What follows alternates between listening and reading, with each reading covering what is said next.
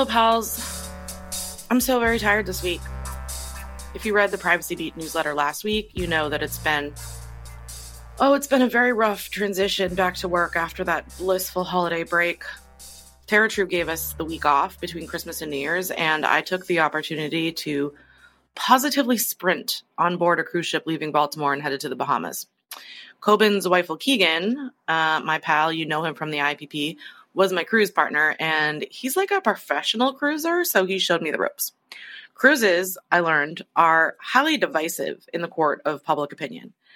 I found that out because whenever I told someone I was going on the cruise before I left, the reaction was either, oh my God, you're going to die, you're going to love it, or a look of utter pity, and then a slow shake of a head looking downward, and then with a glance up, you couldn't pay me to get on a cruise. Gabe Maldoff, I'm talking to you. So I was certainly nervous that I was going to absolutely hate it. Like, the crowd was really split 50-50 in terms of the total number of people I discussed this with on whether I would love it or hate it. But I'm here to tell you, I'd do it again. The downside is you spend quite a few days on the ship itself, like where you're just doing ship stuff because you're traveling. And there's only so many times you can go to the beer pub and watch the Brazilian cover band. I'm going to stop right there and tell you that I just told you a lie. I could never get enough of those 5 undiscovered talent gems. They were incredible.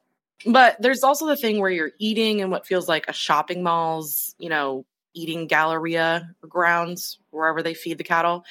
And everyone around you is a stranger, and they've all got very different expectations of what's socially allowed and what isn't. Net, though, it was such a win. On the 3rd morning, I swear, bluebirds gently woke me up by beaking my bed sheets to a lift, and I stepped out of bed gracefully onto our balcony, and it was warm and salty and sea glass blue everywhere. Getting time with direct sun in December, however you do it, is an extraordinary gift. I feel like that's why people in Colorado are so happy. The sun's just always right there, even in the winter. Anyway, you came to hear about privacy stuff, so let's talk about some privacy stuff. Today's guests are going to debrief you on what's happening with state privacy laws so far in 2023 here in the US. But first, I got to debrief you on some news. Chris Burns, amazing audio engineer, give me my ticking time bomb news music, would you? Makes things a little more exciting. If you somehow haven't yet heard, Meta got nailed for switching up its legal basis for serving behavioral advertising or personalized ads. There's a whole lot of drama to dispatch here, but for this briefing, I'll simply say that the end result, after the member states did a whole bunch of shit talking and finger wagging, is that Meta has to clean up its act within 3 months. Last week, the Irish DPC fined Meta 390 million euros and said that using contractual necessity as a way to validate its basis for serving personalized advertising is invalid. Obviously, all of this drama started with Max Schrems and his group NYOB. They filed the initial complaints with Helen. I feel like I can call her Helen now. No? We've hung out before, recorded a couple of podcasts together back in the day. She's probably cool with it. Also, and this is semi-breaking news, the Irish DPC announced today, January 19th, when I'm recording this intro, that it's fining WhatsApp 5.5 million euros for the same offenses as mentioned above. The first fine from last week, or whenever it was recently, was for 390 million euros, and that was split between Facebook and Instagram, which Meta owns. Anyway, the implications of this are pretty intense. You got to be transparent with people about why you're changing your policies, and you can't hide that stuff away in a back room somewhere no one's ever going to read, which was part of the problem stated. Meta wasn't transparent with people. And if you're doing behavioral ads, you do want to now look at your disclosures as well as the legal basis you're using to do it. I also think it's kind of fun to watch the one-stop shop at play. No, one-stop shopping, it didn't make the process faster necessarily. And I do like to call this whole thing drama, but actually it's kind of fun to watch the member states weigh in as, members of the EDPB and kind of handle checks and balances to an extent. The DPC was ready to agree with Meta's basis for serving ads, and the others stepped in all like, whoa, whoa, whoa, whoa, whoa.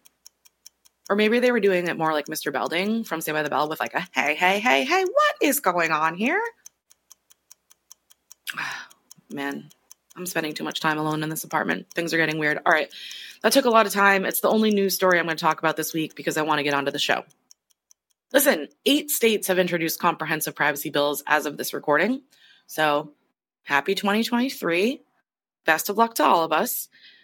But hey, I wanted to bring my pals Keir, Lamont, and David Stauss on the show to tell the story of these these bills, and the trends that they're seeing. So here's your heads up. If you like the show, would you do me a favor and follow us on whatever podcast platform you use? Oh, but would you also share it on your social? Several of you do this on the regular, and I see it, and I wildly appreciate it. I'm talking to you, Stefan Gearing and Nick Ginger, just to name a couple. Thanks so much for helping me out. Also, please feel very welcome to check out my bi-weekly newsletter, the Privacy Beat newsletter, which you can find at terratrue.com. You can either just glance at it on the site, or if you like what you see, subscribe to it. Share it? Something? Lastly, and you'll see why I'm saying this shortly, a huge shout out to who is arguably my youngest listener, Aaron Stauss. Thanks for listening, little buddy, especially on the way home from the mountains. That must have been a long drive. Appreciate you. All right. Love y'all. Talk soon.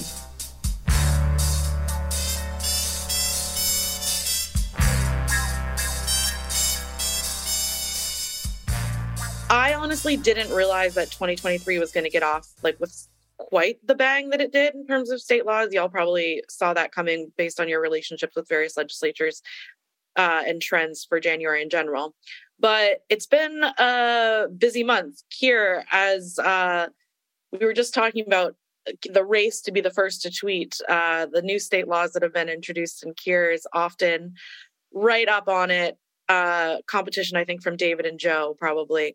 But Keir, were you surprised by how the year started off, or is this sort of standard practice for new legislative seasons?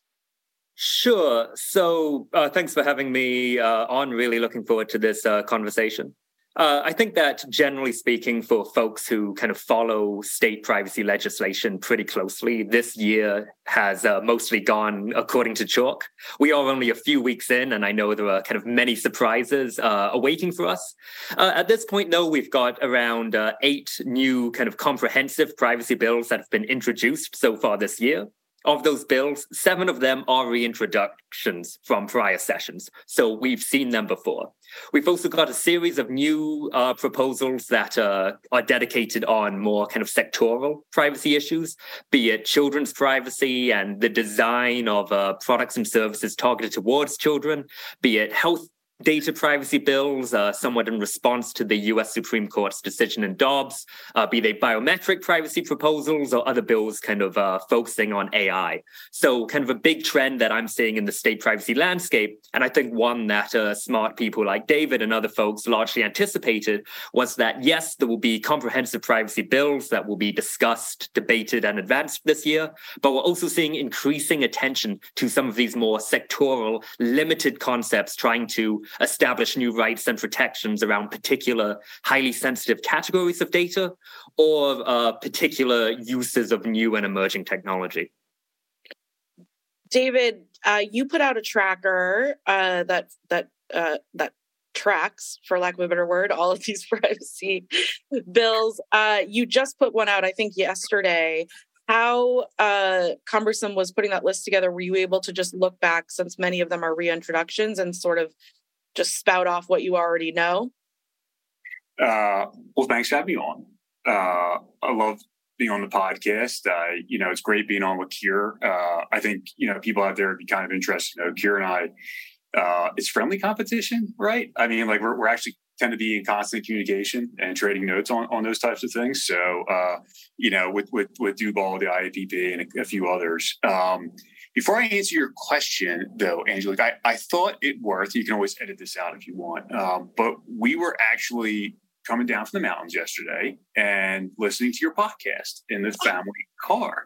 We listened to the 2 episodes where you interviewed Stacey from the California Attorney General's office.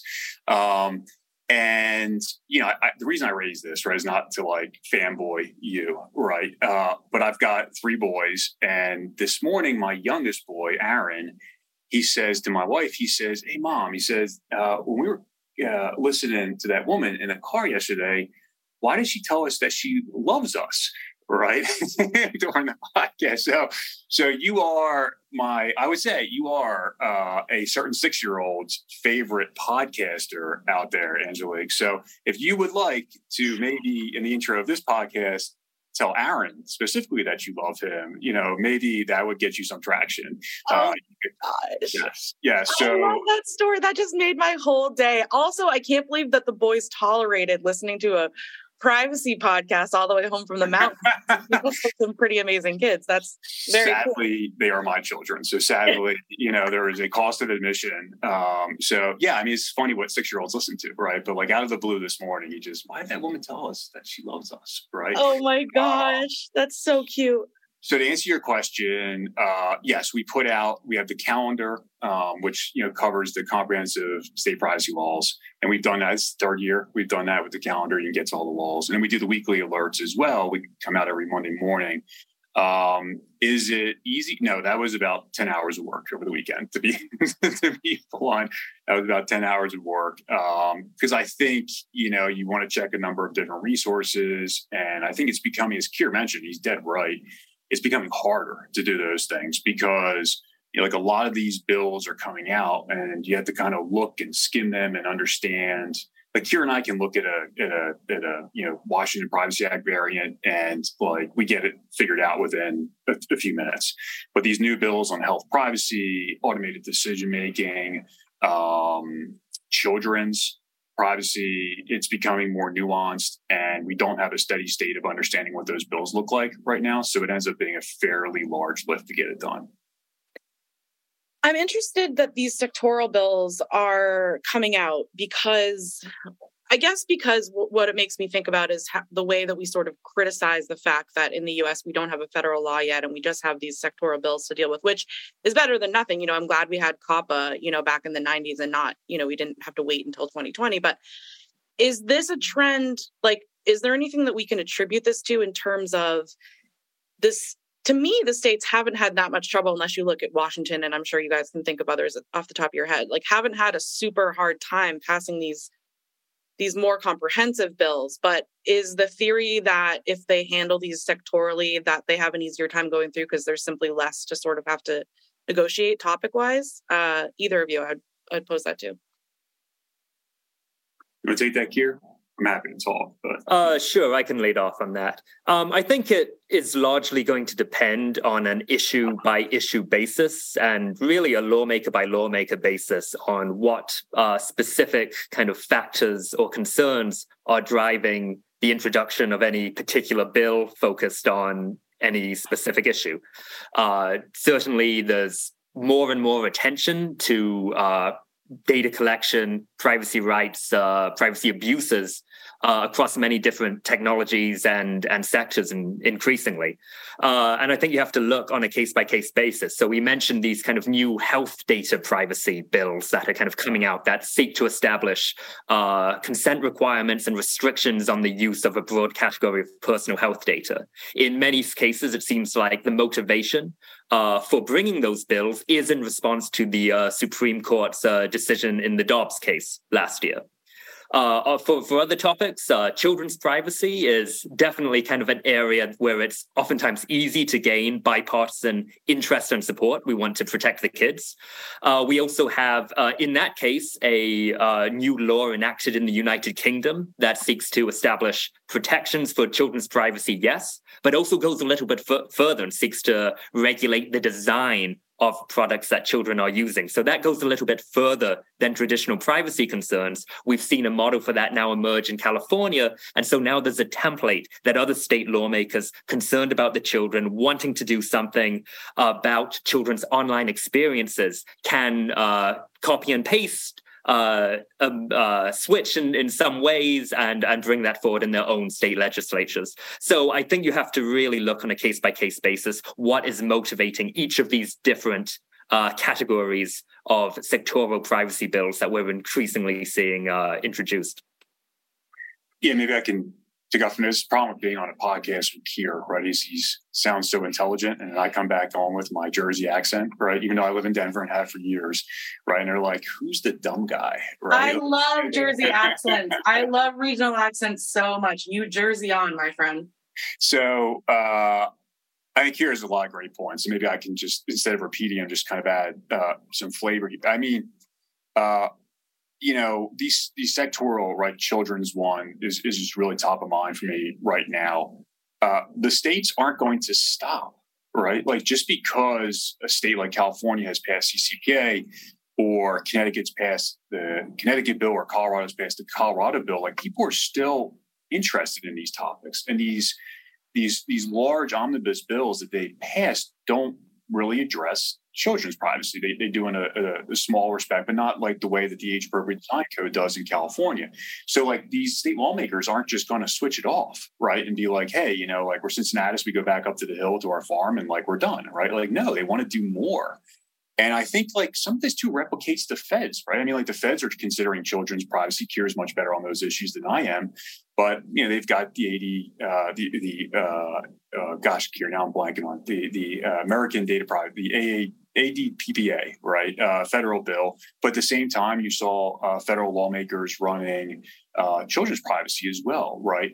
And so I think it's basically, and you also see Biden in his State of the Union address talking about children's privacy as an area that needs to be regulated. So I think on a state level, I think lawmakers see harms and they want to address it. And they're just not willing to basically be like, hey, I'm done. And if anything, I think it whets their appetite that they were able to pass large privacy bills and get through that process. And now they think like, well, I learned a lot and I might as well keep on going. So yeah, I think we're going to see a lot more. It's fine. I think the conversation has changed in this country in the state level from like, hey, who's going to pass a comprehensive privacy bill to who's going to pass a comprehensive privacy bill that goes beyond and does more than what we see today in the existing laws.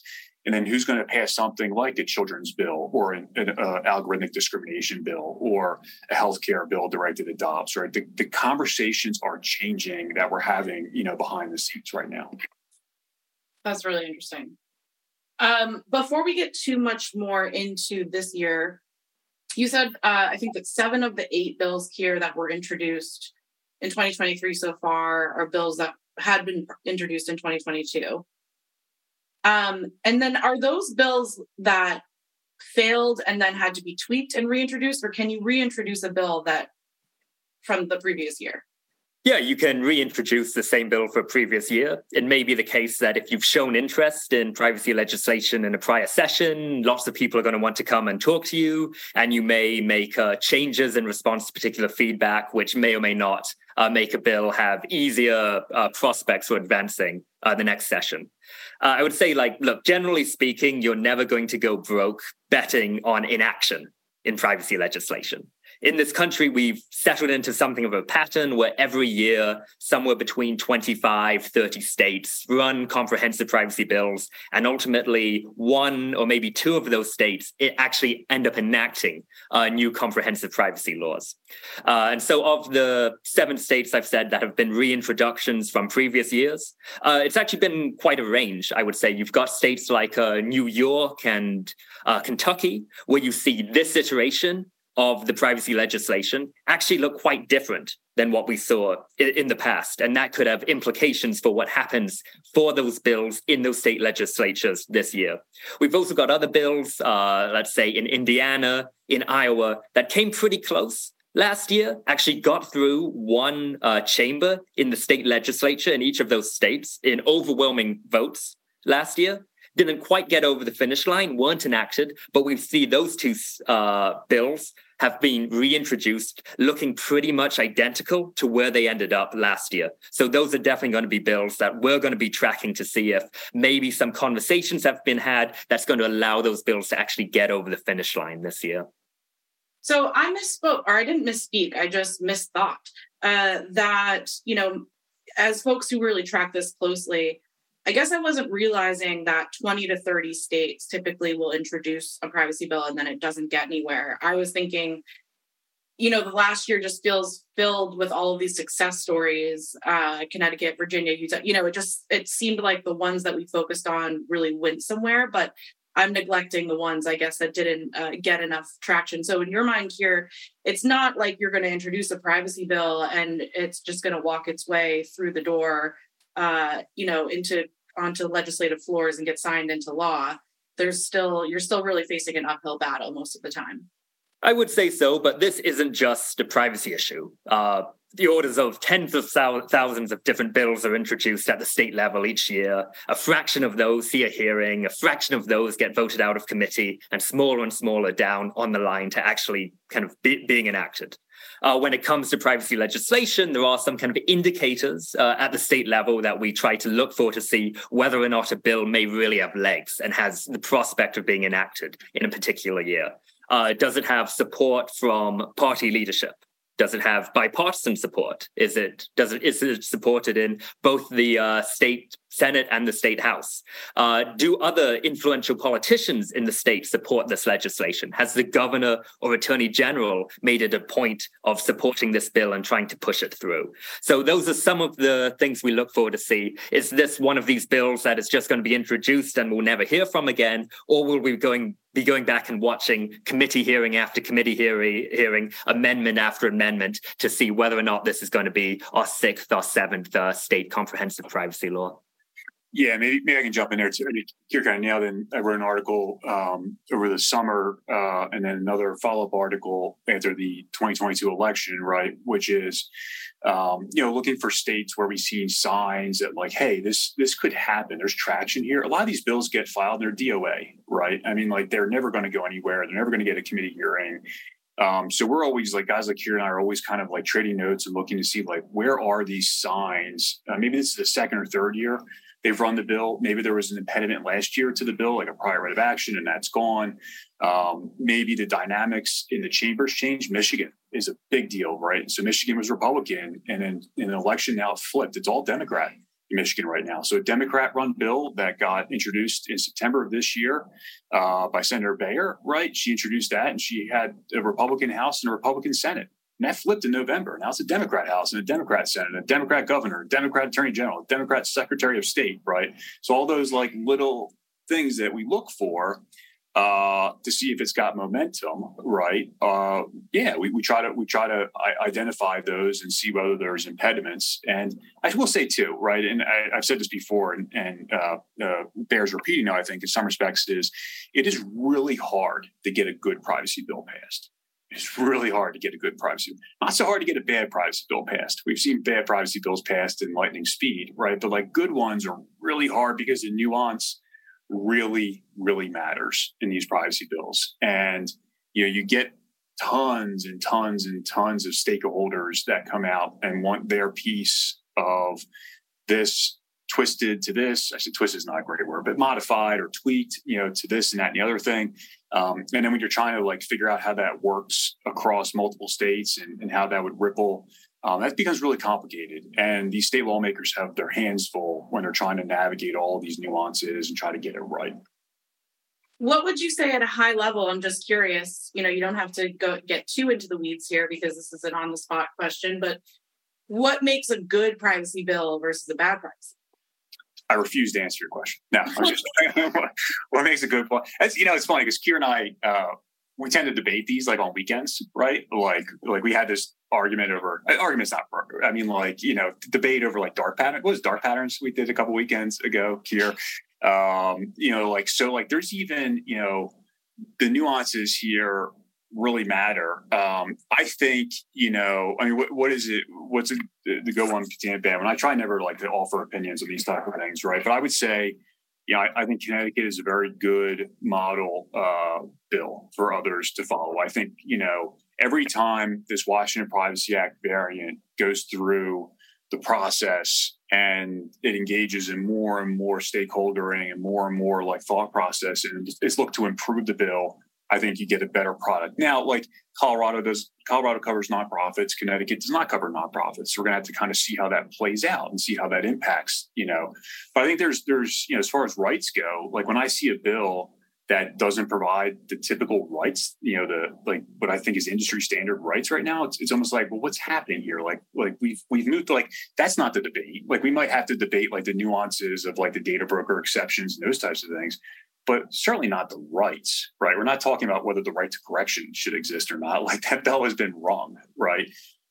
So I think you kind of look and see whether the lawmaker has really paid attention to what's happening in the industry with other states and whether they want to like build on top of that or they want to go below that. And, bluntly, bills like Indiana and Iowa are more business friendly, certainly more business friendly derivatives of the Washington Privacy Act. And other states like the Connecticut's and the Colorados of the world are more consumer friendly. So we look for those aspects as well. And it's up to other people to opine on what they think is good or is not good. Obviously, stakeholders have very, very strong opinions on these types of things. I think for my process, I think like readability, interoperability, definitional alignment across other state laws, those types of things are incredibly important for clients and incredibly important for developing this law in this country. I don't necessarily rank the bills on kind of a good, bad spectrum, or at least I don't do that on podcasts. What I think is kind of the difficulty in getting some of these bills through that David, I think, is alluding to is that if you want to follow kind of directly in the footsteps of something another state has already done, where compliance programs have already been built out, where kind of the traps and different debates have already been run, you're going to have an easier time following that approach.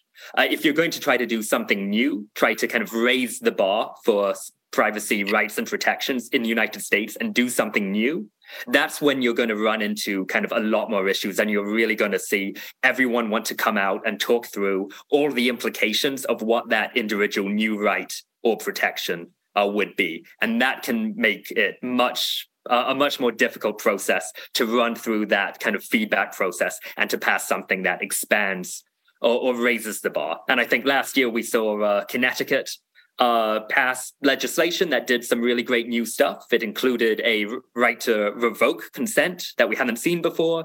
It included stronger protections for biometric data that we haven't seen before. And that was really the process of 3 years of effort to get Connecticut over the finish line. On the other hand, we had Utah, which did some different things, but generally speaking, didn't raise the bar. And that's a bill we saw move forward pretty quickly in the state legislature and get enacted. So I think that kind of speaks to some of the dynamics when lawmakers consider and try to advance state-level privacy laws. To catch everybody up and to be clear, let's just talk about, really, I'm going to just list which states have actually introduced bills this year. And I don't have my list up on my screen, and I was going to make Keir go through it. But then I saw that up in his screen right now, if you're listening to the podcast, you can't see him, but just over his shoulder, he has a whiteboard of all of the bills that have been introduced in the states right now. So I'm just going to go through here with my cheat sheet. We've got Kentucky, New York, Tennessee. Does that say? Tennessee. Okay. Yep. Oklahoma, Indiana. Then there's two things in the way, but I think Maryland is one. No. Maryland, not this year. They do have a very interesting BIPA style bill. So we have Indiana, Oregon, really interesting bill. Everyone should be following that this year. We've got a proposed amendment to the Virginia privacy law, which came into effect January 1st in this year. And then we also have Mississippi and Iowa. Okay. Yes, thank you.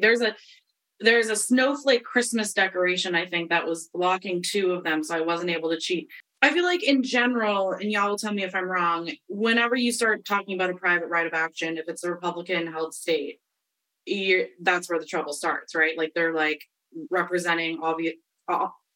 frequently representing industry interests and saying, hey, I got to protect myself. If I'm, big business, I don't want every Tom, Dick, and Harry coming after me with a lawsuit for a misstep. Is that true or not true? Look, of the 5 states that have enacted comprehensive privacy legislation up to this point, none of them include a broad private right of action. California, you obviously have this narrow little right to sue just for data breaches, but not for violations of the actual kind of consumer privacy elements of the statute. So I think that's a trend that we've seen in both Republican-led states, Democratic-led states, as well as purple states. One of the things that was actually so interesting last year about the federal privacy proposal, the ADPPA, is that it actually included a pretty broad private right of action. And that's one of the reasons so many people were thinking that this federal proposal would go so much further than anything we've seen in the states up until this point.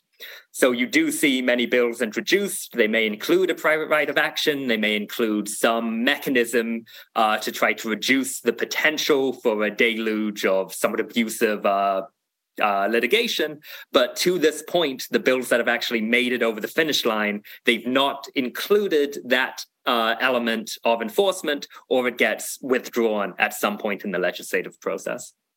Yeah, I would just add, it's a fascinating question because Florida, HB9, McFarland's bill HB9 from last year and the year before, prior right of action. Deeply, deeply red state, prior right of action, though, right? Now juxtapose that with Washington, deeply blue state in Washington. And that bill has always failed because of Democrat infighting between the prior right of action or not to have a prior right of action, right? The business-friendly Democrats versus the consumer-friendly Democrats.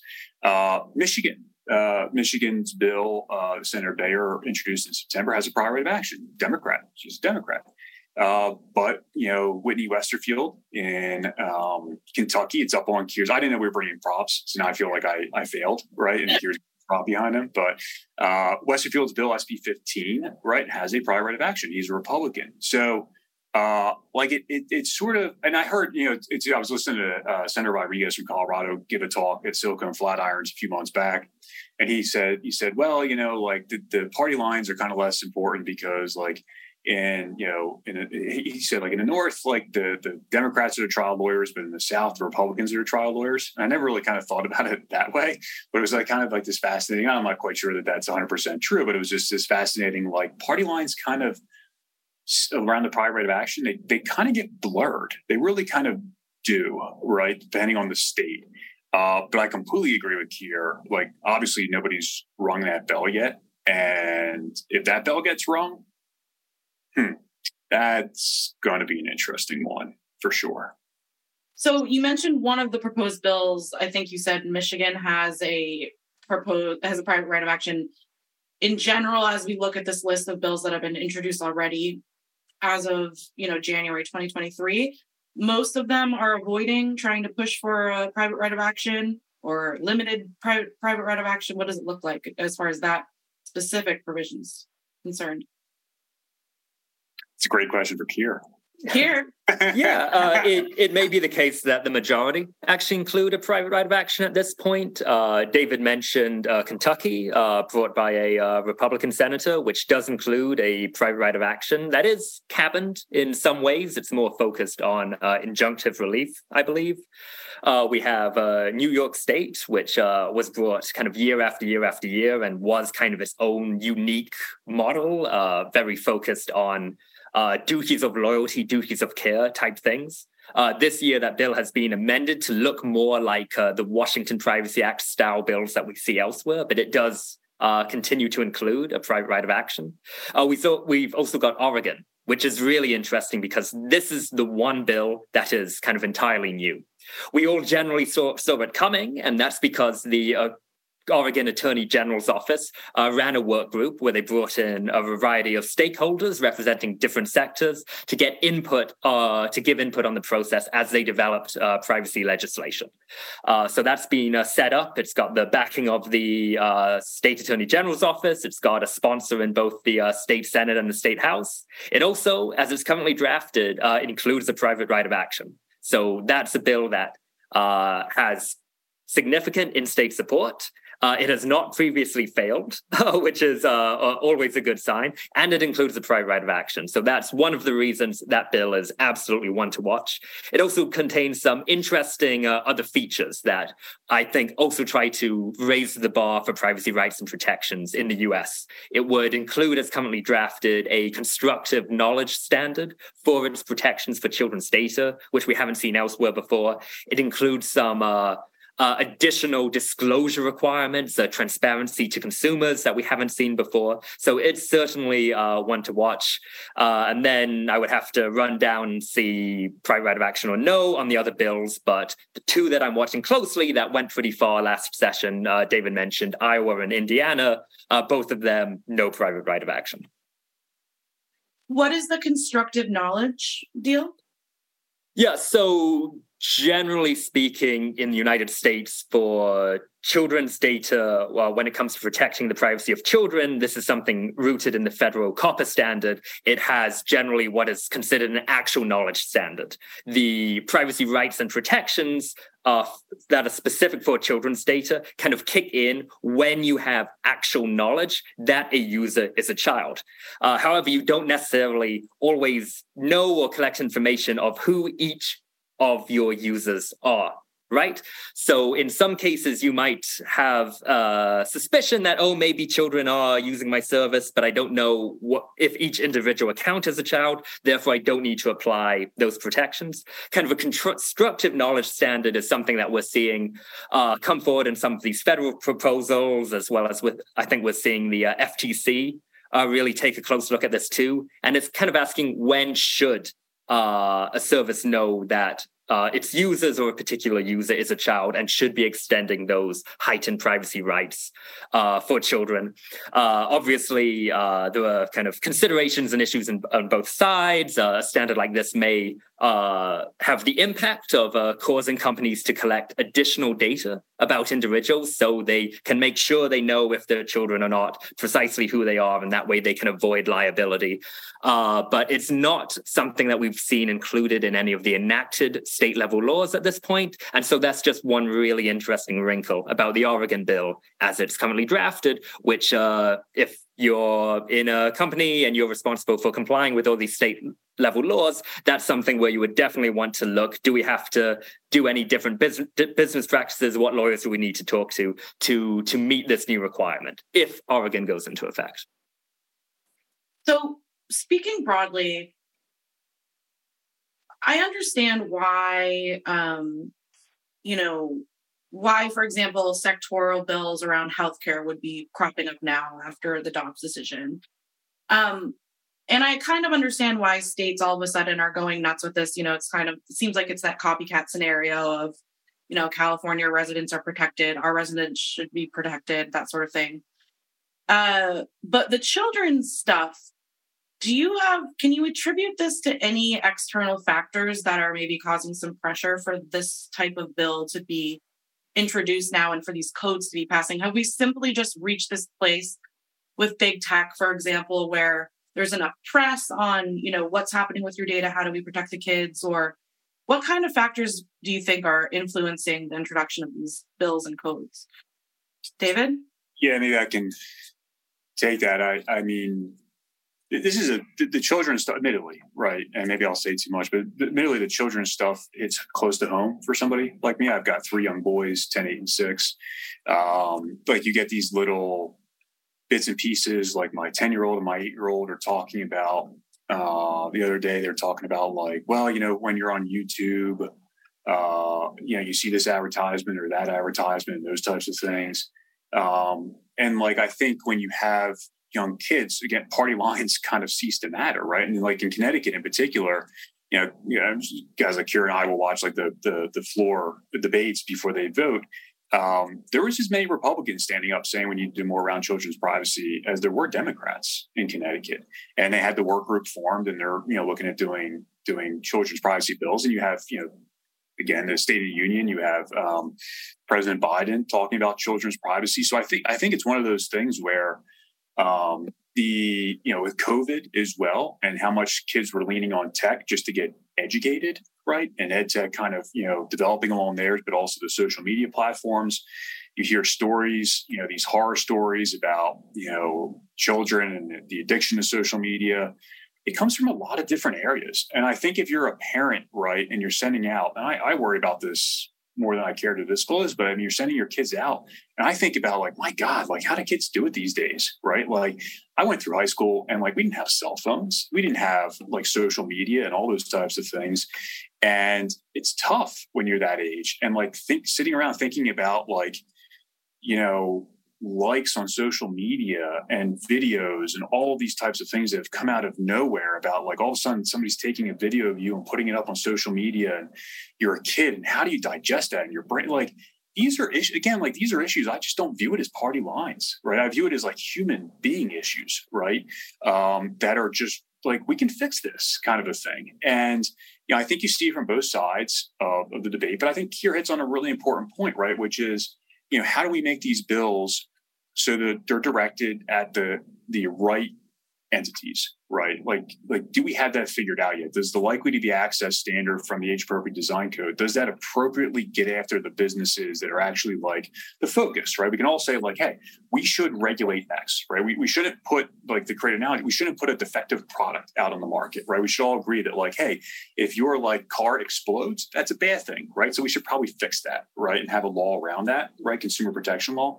But how do we make sure that law properly applies to automobile dealers and not to everybody, right? And that's kind of, I think, how we're trying to figure out this issue around children's is like, how do we set a standard that applies to the entities that it should apply to and regulates appropriately those entities without bringing in all of these other entities and creating a bunch of legal work or compliance work where really like they were never part of the issue to begin with, right? And so I think that issue is really kind of it's I won't say it's at infancy. That's not the right kind of way of saying it, but like we still have to figure that out. And I think too, it's worth noting, like, sitting here, it's 2023, right? So CCPA went into effect by January 1, 2020. Like, we know so much more about privacy law just in the last 3 years because CCPA happened, and we're so much more sophisticated. And we've got so many more lawyers doing it, and vendors and tech and all those types of people that I just think we've got a long way to go in children's privacy to get it right. But I think starting is really, as a father of three, I think starting is something that we just need to do.